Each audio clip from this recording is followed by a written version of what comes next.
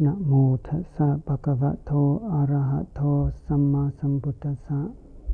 Namo tassa bhagavato arahato samma sambuddhassa. Namo tassa bhagavato arahato samma sambuddhassa. Buddhang dhammang sanghang namasami.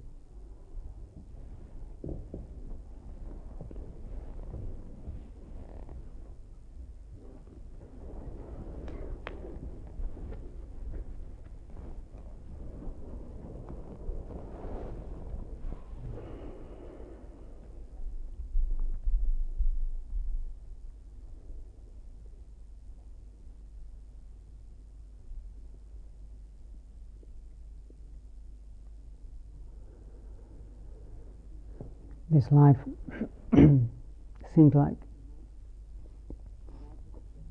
such a magic show.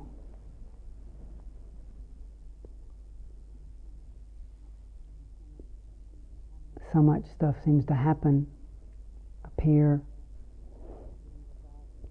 and then dissolve back into the present.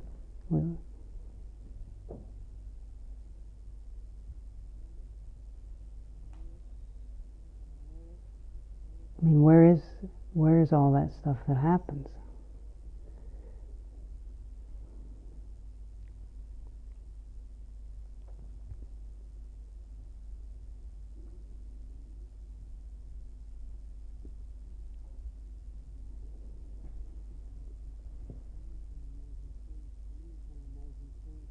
One of the amazing things to me about the spiritual life, this inclination toward that with true principle,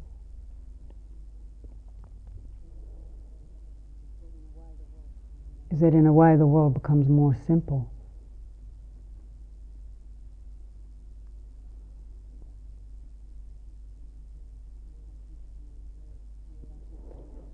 I mean, if I think of my world before I encountered any notion of the Dhamma, of practicing, of enlightenment, just the cosmos seemed so huge, and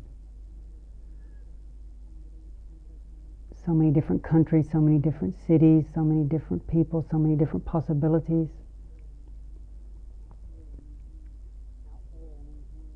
Out there and in here.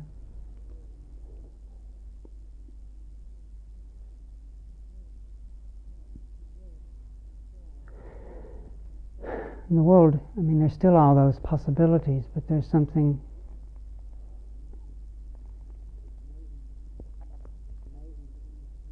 amazing to me about beginning to discover the present moment,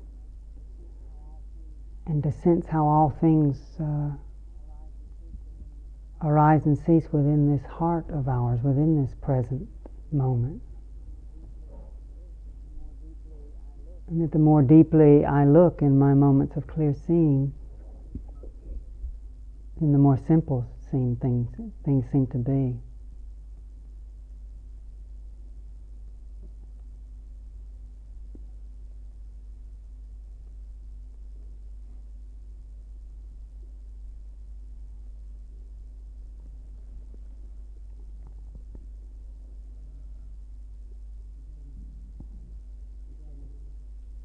We've been together now, let's see, almost a week, I guess.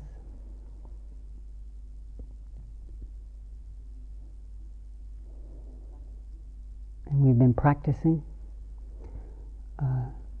Someone asked me, it was Yvonne who wrote a note that said, well, what does the word pati mean? It's a Pali word, and it's what we've been doing. It means practice. You hear this word a lot in Buddhist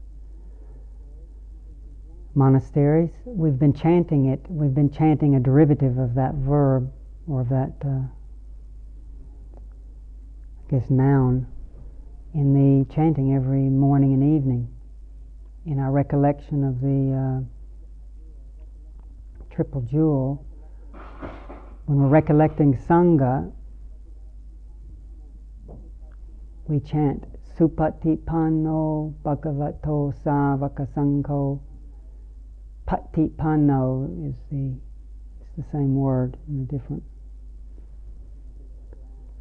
something to do with the grammar, which I don't understand. But Supatipanno means those who practice well. We chant that every day. Ujjupatipanno, those who practice straight. Nyaya patipanno, those who practice insightfully, penetrating into the truth. Samichi patipanno, those who keep practicing so that we accomplish, so that we really develop this practice. So what are you talking about? Practice, this pati. Well, what we chant every morning and evening, it's Supatipanno Bhagavato Savaka Sangho. Bhagavato is the Blessed One. Savaka Sangho, that Sangha, that's us to a certain extent, if we're practicing. Savaka Sangho, that Sangha of beings who listen, who are listening to these teachings. Now the listening is the beginning of the path. And so there's a word that actually comes before patipati that's called pariyati, which means study or theory. It means getting a feeling of what we're doing. I mean, what good is it to practice? We say, I'm going for it, and then we start bowing and crossing our legs and doing a lot of stuff, but someone says, what are you going for? Enlightenment.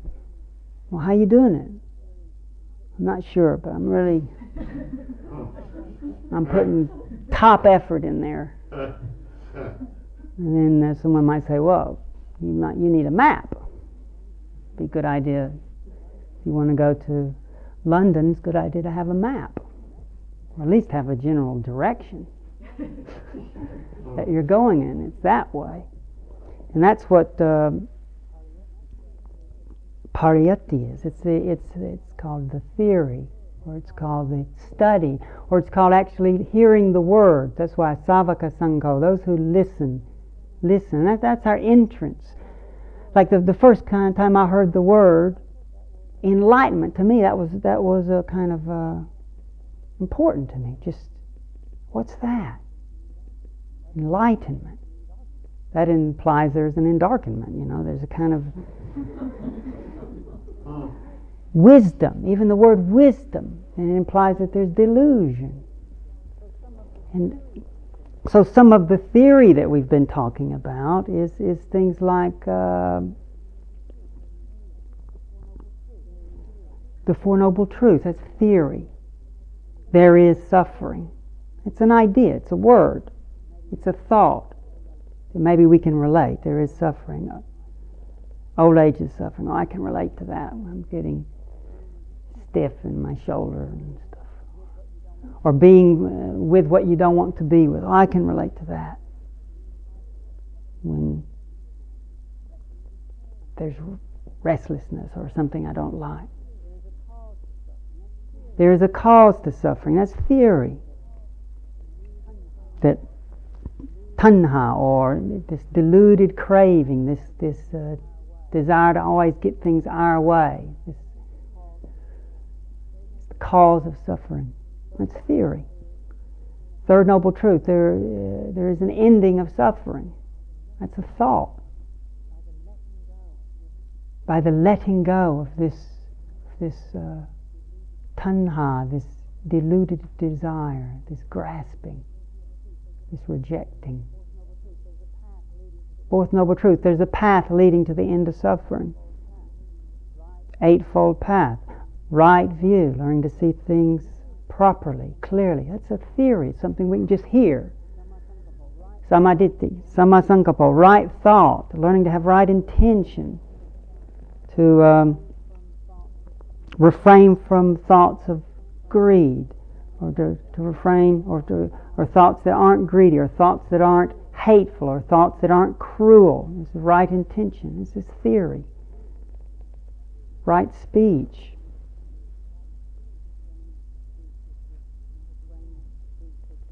Refraining from speech which is not divisive, speech which is just slanderous, refraining from false speech, refraining from speech which is harsh just for the sake of hurting. This is theory, and on through the Eightfold Path. In a sense, that's like the map. That's like saying, there is suffering. Okay, I can relate to that. There is an end to suffering, and the end of suffering. Or there is freedom. There is enlightenment. These are all words that imply this sort of place of ease. Well, we talked at tea time about the deathless, which isn't, for some people, isn't particularly attractive. But then the Buddha would say, "But don't worry, it'll be all right if you do it. You'll like it." He actually says. Or it's called the peaceful, or the safe, or it's called the beautiful, or the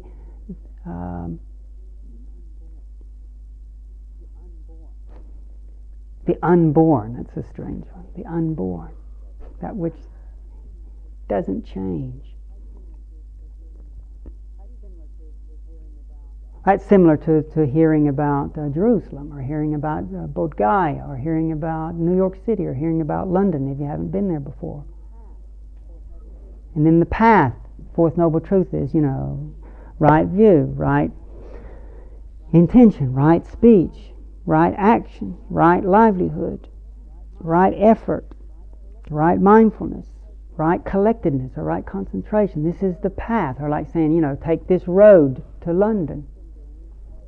Then what we've been doing is called the Patipatti, actually taking what we've heard and then actually practicing it, actually making the effort to sort of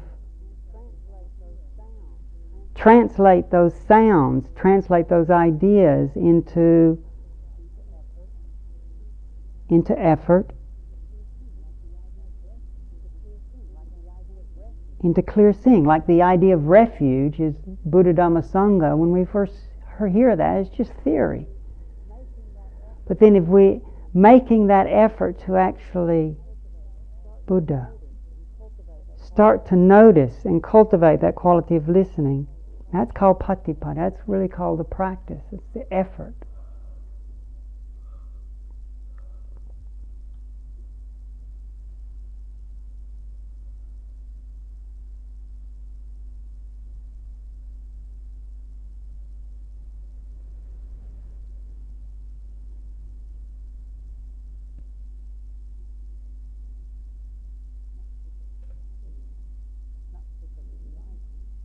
It's not particularly exciting sometimes. It's just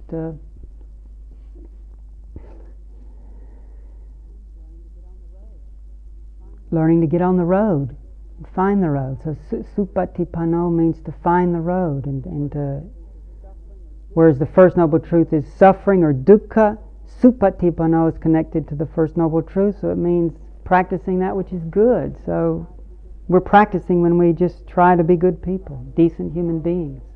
Try to follow the foundation of the Buddhist path of virtue, not harming, those 5 precepts. Not harming, not taking that which is not given, not using our sensuality to exploit ourselves or others. Treasuring the power of our speech so that it's used in a skillful way. Treasuring our consciousness so that we don't just distort it. The Ujjupatipanno, the second one that we chant, is straight. Ujju means not shilly-shally. Our teacher, Ajahn Sumedho, used to say it means not shilly-shallying. It means straight. Straight between what? The extremes. And so in practicing, we're actually learning to recognize extremes. When we see that we're clinging, see that just trying to take birth by holding on to something, seeking nibbana or seeking deliverance through trying to make something pleasant last forever, we can realize that as the extreme of grasping. The other extreme, as we've talked about, is the crushing, trying to seek deliverance, trying to seek peace by just getting rid of what we don't want. These are the 2 extremes. Holding on, pushing away. So Ujju is that in us which can learn to keep coming back to the moment, coming back to right view, coming back to saying, hey, what's going on here? Being straight, cutting into the moment so that we see what's really happening here. That's ujjupatipanno. And that means, ujju means also learning to, that second noble truth means realizing the cause of suffering and really working to abandon it. In other words, noticing where we're hurting, and then noticing we can perpetuate forever, I'm a victim and it's his fault because he doesn't understand me, and it's her fault because she doesn't really love me, and it's their fault because they're capitalist pigs, or it's God's fault because what kind of plan do you got going?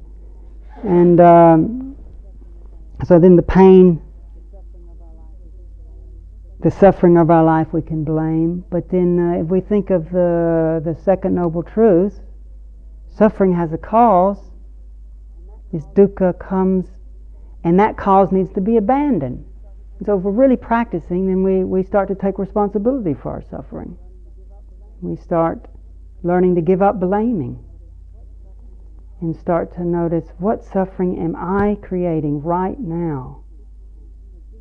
What additional pain, additional anguish, additional confusion am I creating right now by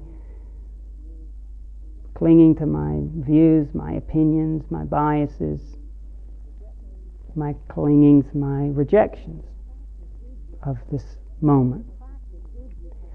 So in the practice, ujjupatipanno, if we're devoted then to this Sangha practice, then we're making the effort to let go. That's what ujju means, to recognize and then make that effort to, if we really see something's extreme, making that effort to let go, come back to that place of clarity.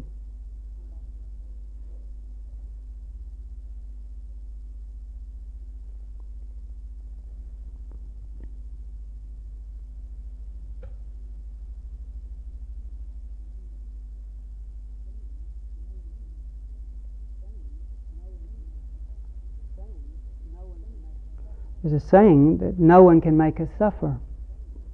Someone can hurt our body, so that there's pain.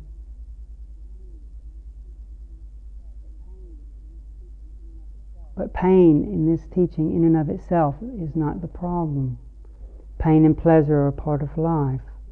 One can learn to be peaceful with pain as it arises and ceases.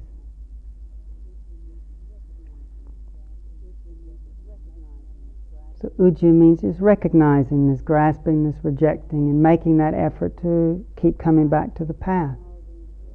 Nyaya patipanno, the third quality of Sangha, means really making that the practice to see the truth.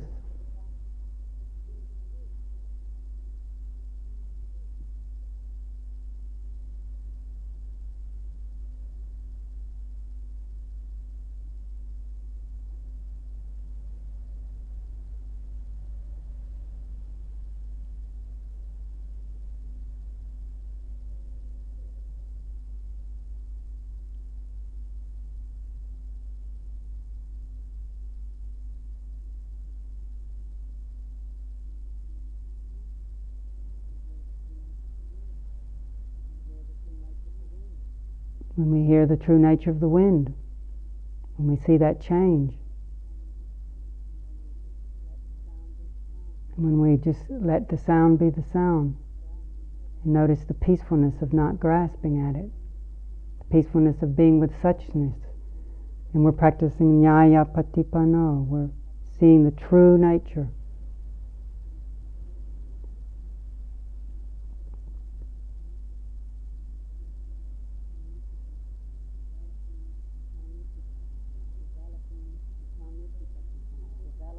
And samicipatipanno, developing, not just stopping. We want to go to London, and we keep going until we get there.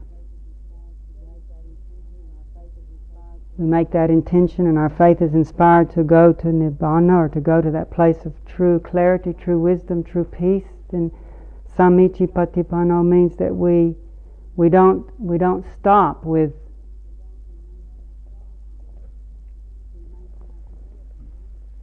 we maintain our humility and honesty and keep practicing for the sake of learning, for the sake of purifying the heart.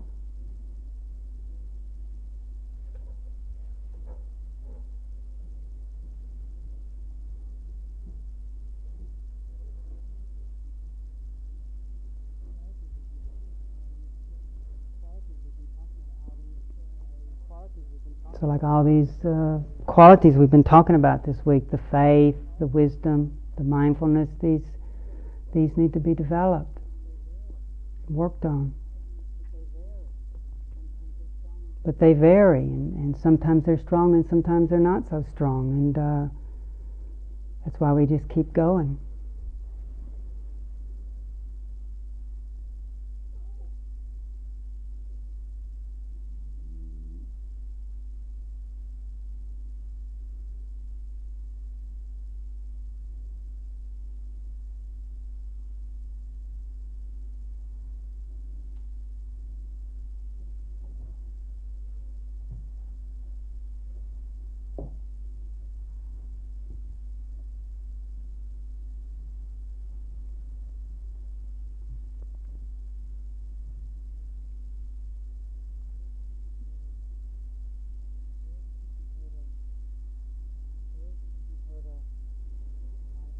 We've heard a lot of words already. I feel like I've said a lot of words. And I've heard a lot of really wonderful words in the tea discussions. And I do feel that there has been some real sincere practice in all of us here.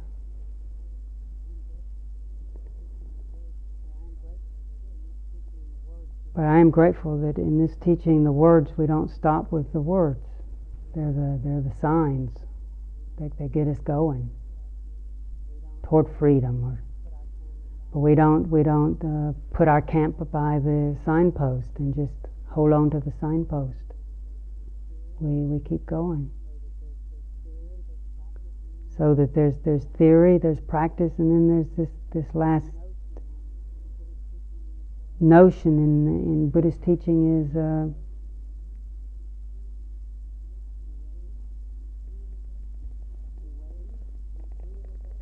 patiweda, which means realization, just realizing it, realizing the truth in our own hearts. And that's something that can't be given to us by anyone. That's something that we just keep working on ourselves with the skillful means that we have, with the body that we have, the mind that we have, the conditions that our life brings us.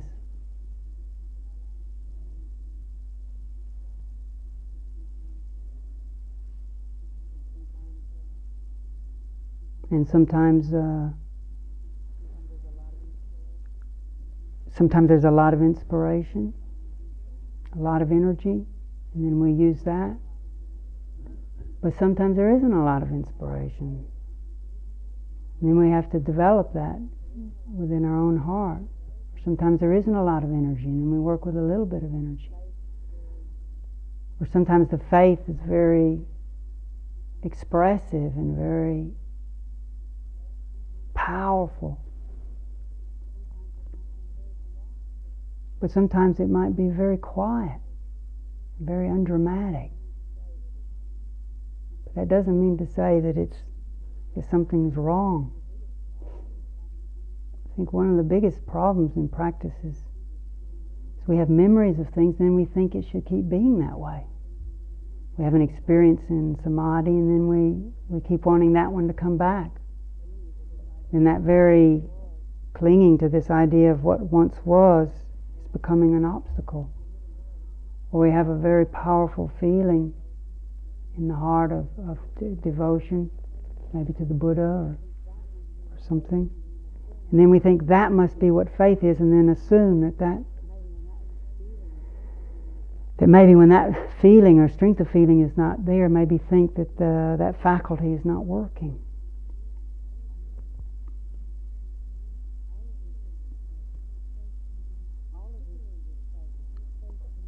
all of these, particularly with faith, I think faith can be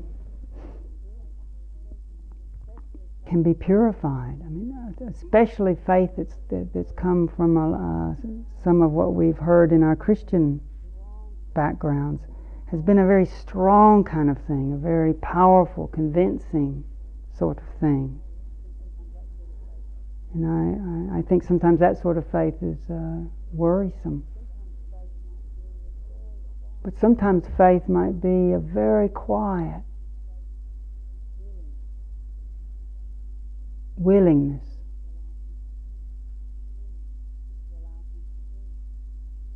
just to allow things to be.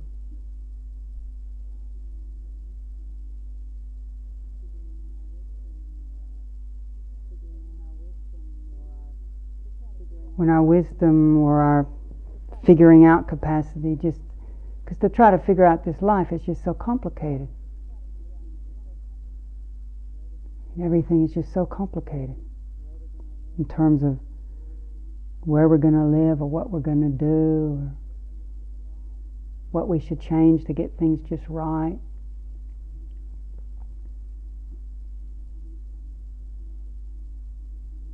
And there's so many factors shifting all the time in this conditioned realm, not only within us but in the people around us and the very earth that we live on. Sometimes faith is just a very, very quiet willingness not to know, but willingness to allow ourselves not just to allow ourselves not to know, but to learn to rest with that.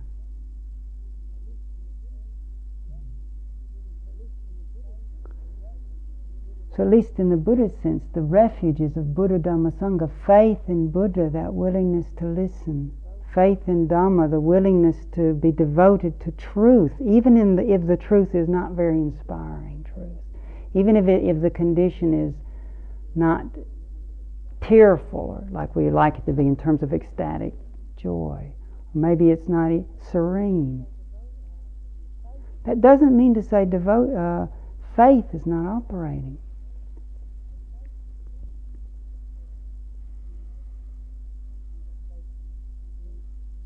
Sometimes our faith can be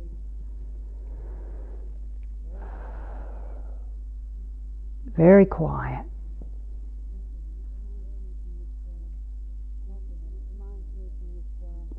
And it reminds me from this talk we had at tea time today, we were talking about where does love fit into all this. And, I think Nikki said, but I haven't heard you mention love the whole time. And I'm thinking, oh God, maybe I'm loveless.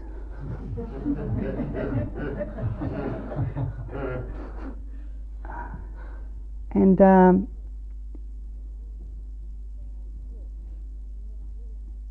so it was good. It made me really contemplate. And yet I realized I do have a lot of love.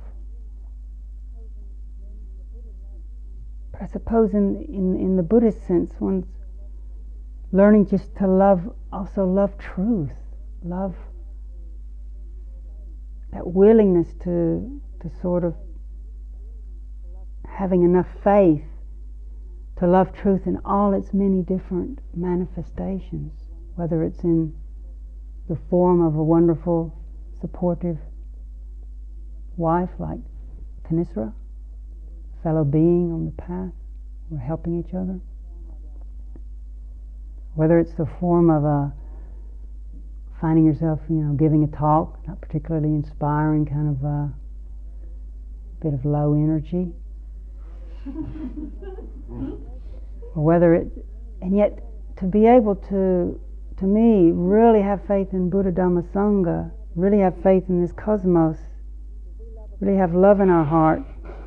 If we love a person and say, I'll love you as long as you only smile, and as long as you only tell me how good I am, and yet that's sometimes what we do with love, in our immature love, or our love.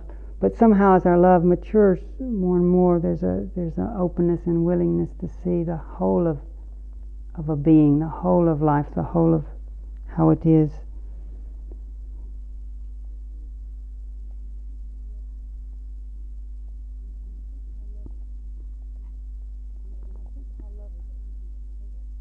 And I think how love in the Buddhist way comes into this love for truth, and it also comes into Sangha, this idea of how sometimes our heart is first touched by another being. And for me, I think of Ajahn Chah in that way. And if you go back to the Buddha once, the Venerable Ananda, the Buddha's attendant, was saying, "Isn't it wonderful, Lord?" He was a very enthusiastic, chirpy type. I mean, he was always. He's the one I said the other day. He wasn't enlightened till the last day before the big council. But anyway, he's saying, "Isn't it wonderful, Lord? I mean, this holy friendship that we have here. This, the Sangha, isn't it wonderful? It must be 50% of the holy life." And the Buddha said, "Say not so, Ananda. Say not so." And I figure Ananda must have thought, "Oh God, what have I said wrong now?" And the Buddha said, "It is not half of the holy life, it is the whole of the holy life." And I think there's something about, the word in Pali is Kalyanamitta, but it means a real good friend. And he describes a real good friend as someone who really has our welfare at heart, who really, or we're a Kalyanamitta to other beings if we really have the other being or other being's welfare at heart. We really want them to be well. It means we want them to be wise and compassionate and free.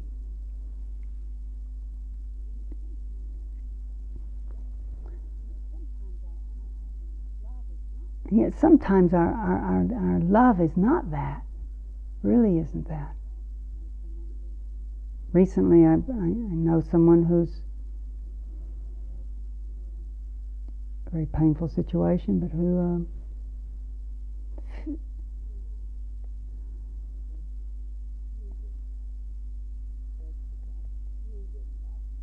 he said to his wife, "You didn't love me as much as I loved you, because you were interested in other things, not just me."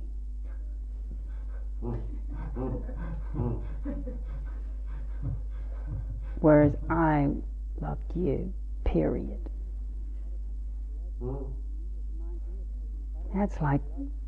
That reminds me of taking a butterfly and saying, "I love you," and putting a needle in it and sticking it so you can keep it. But to really have the welfare, someone's welfare at heart. And the Buddha said that he is a Kalyanamitta for all beings, because he has every being's welfare at heart. He resolves that all beings are going to be free, peaceful, wise.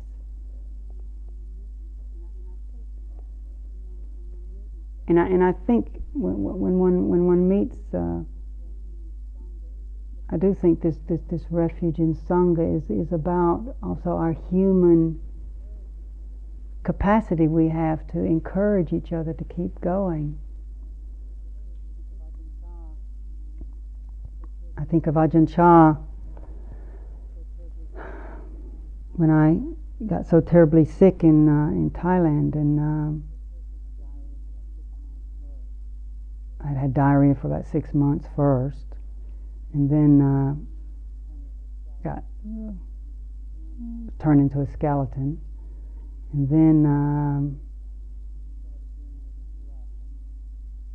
started urinating blood, and then I ended up in this hospital in Ubon, which is like the pits as far as hospitals go. It's in the Northeast, and the people in the Northeast know better. They don't go to the hospital unless you're going to die, and they go to the hospital. So the doctors that end up in the Northeast haven't made it anywhere else most of the time. And so I got sent to this hospital, and I got it in the good branch. I got into the monk's wing of this hospital. I'm not feeling particularly good, and the guy on my right, the first night, dies of cholera, throws up blood on the floor. And across the aisle was a boy whose leg was sort of rotting, one of these huge tropical ulcers, I guess, and they were going to cut off his leg. And his little brother was sleeping on the floor underneath the bed so he could be with his brother. Then on the this side of me was a guy that was going to be some kind of kidney operation or something like that. And during the night, you could hear his kind of screams and stuff. And it was really, really terrifying. Really. So my, faith was definitely wobbling.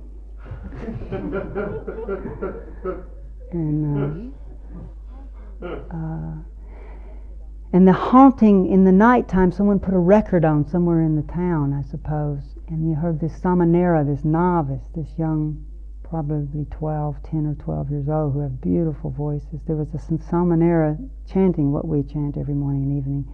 Itipiso bhagava arahang samma sambuddho vichacharana sampanno. It went on and on in the night. It's beautiful. Samanera's voice chanting just the qualities of the Buddha, the qualities of the Dhamma, the qualities of the Sangha. And all I can say was, even just that much, just reminding in this hellhole of. And then, my body was such that, they said, "Oh, do you want pain pills?" Oh, no, never mind. And but then they were doing these kind of exploratories on me and stuff like that, and something went wrong, and I had a kind of blood clot and this and that, and I woke up in the middle of the night kind of screaming, and so I was humbled and asked for some pain pills.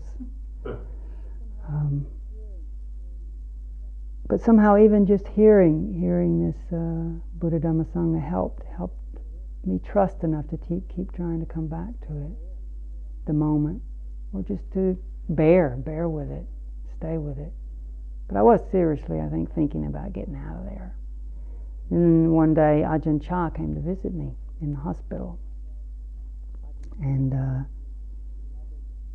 Ajahn Chah is an incredibly beloved being in that part of the world. And so with all the suffering that there was in that ward, when Ajahn Chah came into the room, you can imagine how happy everybody was.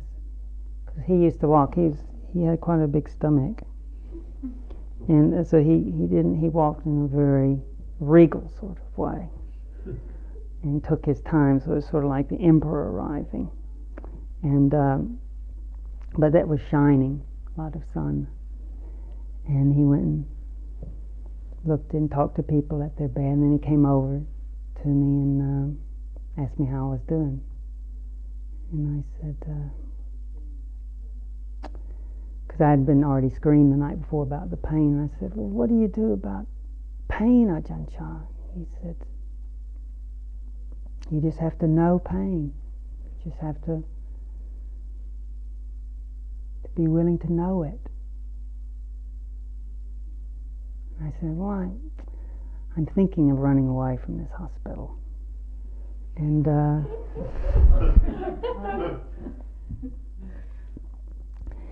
and he said, "I'll send the police after you." And that got me laughing a little bit. And I can't explain it, can't really explain. And then I asked him, I asked about how he deals with pain, and he just said, because he had a lot of pain, he was quite ill at that time too. And he ended up having to be 10 years paralyzed after that. 10 years. But I asked him about if he was afraid of dying or something like that, and he just said, "Pom, chedai chơi, chơi." And he just said, that he wasn't afraid, but that when he died, he was going to be chơi chơi. And in Thai, chơi chơi means laid back. It means not worried. And from the outside, that doesn't sound very spectacular. But from the inside, when someone comes and just holds your hand, or or you really feel like what they're saying they know. He wasn't telling me about pain because he had never experienced pain. But he had really been willing to look at pain in his life, been willing to look at suffering in his life. And though I can't pronounce what kind of state he was in, I know that as a Kalyanamitta, as a good knowing advisor, as a friend, that was enough to encourage me to keep having faith, to stay with it, to go through the nightmare in the hospital. I got out of the hospital then, and then I was out for a short time, and then I got typhoid and then almost died. That time they didn't send me back to that hospital. They knew I was about to die, so they sent me down to Bangkok, a military hospital.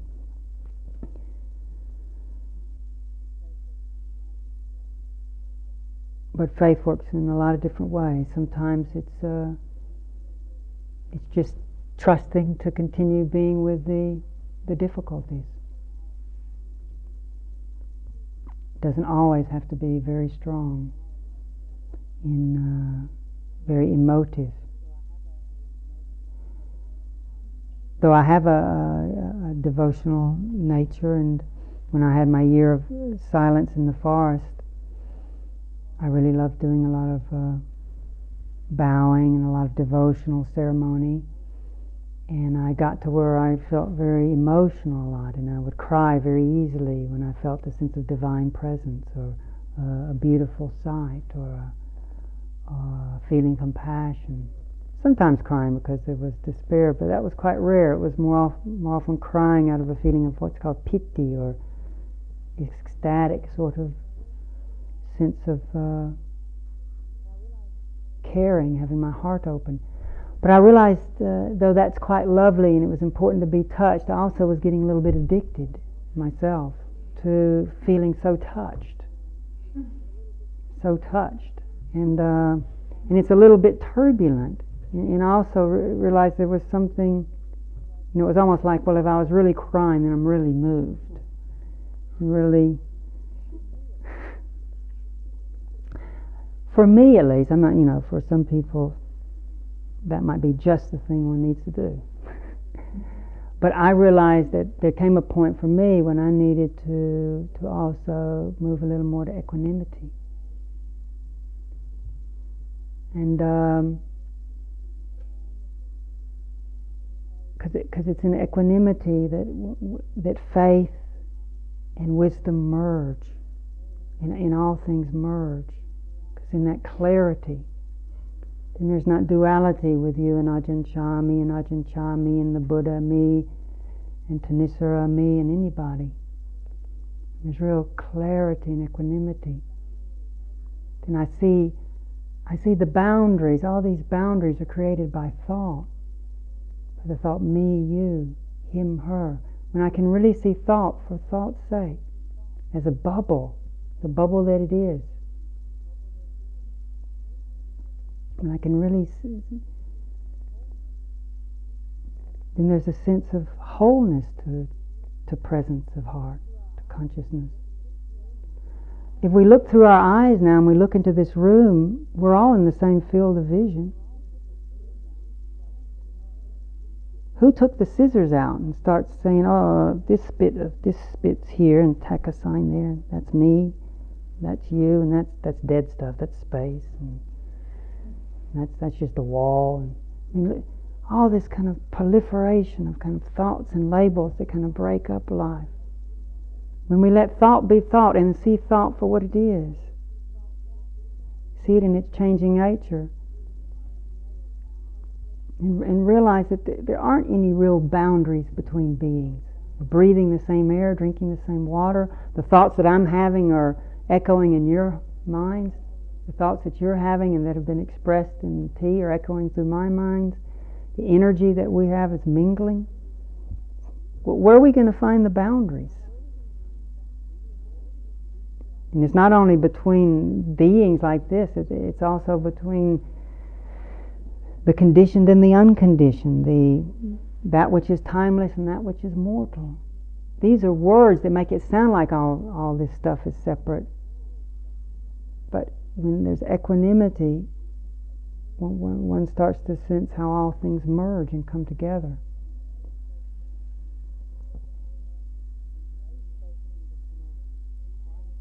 And then faith can become a quiet thing. The greatest devotional, one of the greatest devotional yogis of all time was Ramakrishna. I mean, he was the king.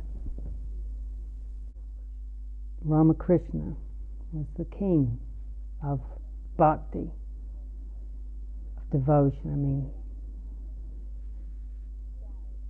ecstatic devotion. I mean, devotion that was so one-pointed and so giving and so purifying. Devotion to the mother, Mother Kali. That he had this image of Mother Kali at Kittisaro, at his monastery, that he would worship every day. He would feed the image and everything. It's incredible. And he would see the mother and feel the mother guiding him in terms of being moved by the mother. But he loved devotion so much he thought, well, I think I'll find out what those who are worshipping Krishna are doing. And he'd worship Krishna until he could see Krishna and talk to Krishna, and then he would worship Jesus, and then he'd worship Hanuman, so that he would actually, being a monkey in a tree, so he could really feel like what it was to serve Ram, and he actually felt like he grew a tail for a while. And Ramakrishna would be chanting and he'd go into ecstatic states, tears flowing down, and wonderful love of God, love of truth. I don't remember which year of his life it was, but at some point he loved truth so much he always wanted to learn more, though. At some point, you might know that some yogi came to visit him, who was one of these forest monk types. Yogi, mountain yogi or something, whose specialty was, who wasn't into devotion in the same way. His specialty was the Nirvikalpa Samadhi, which was sort of, he could go into, he'd been working on it for 20 years. And he could go into a place of where feeling would just sort of cut out. He just kind of wouldn't move for up to a week. And so he, Ramakrishna, being a humble man, wanted to talk to him about it and wanted to learn stuff. And so, thing is, Ramakrishna, whenever he'd meditate, he'd always see the mother, or he'd see Hanuman, or he'd see Krishna, or he'd see Jesus. And the guy said, "Hey, you got to cut that out. And, you know, you're always putting them out there. It's duality. You got to cut through that image of the mother." So he actually got a stone, because I might be a little wrong on this, but this is how I remember it. He kept having this image. He pressed a stone so that the pain would kind of help him see through stuff, something like that. And he let go of this attachment he had, this yearning to always be worshiping the mother, this duality. Let go of that. And in 3 days, blew the yogi's mind. Ramakrishna, then he just didn't move. You know, it took that guy 20 years. It took Ramakrishna a couple of days. But then he didn't move. Didn't want to eat, didn't do anything for I don't know how many days he did. And then he came out, and he was so grateful, because he said it changed his devotion. He still was incredibly devotional, but until he had also given up some of that ecstatic part. It's not the ecstatic part wasn't important, because it purified him, it made him one-pointed, made him very humble, but it also had to come around again to get clear, because only in clarity then could he sort of see the subtlety of the me and you, the division that somehow was still created between the Lord out there, truth out there. And he, as I understand it, he felt profoundly grateful for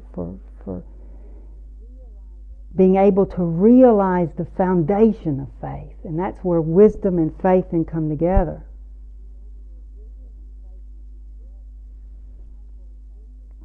And that sort of faith won't be spectacular in terms of necessarily expression. Might be very quiet.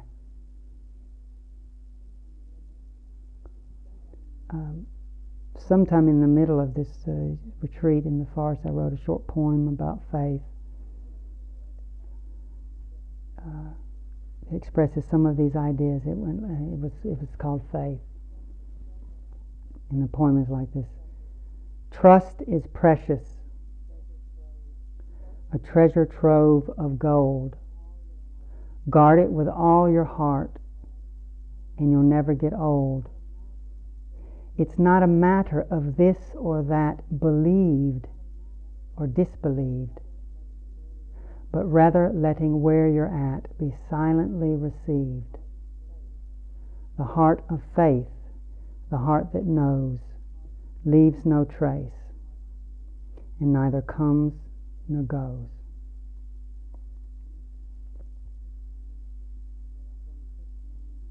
So like Ramakrishna, I think all of us, like Ramakrishna, are fortunate and grateful to have these good friends that we can keep learning from. So may we continue to listen to the theory, but not be satisfied with that. To put it into practice,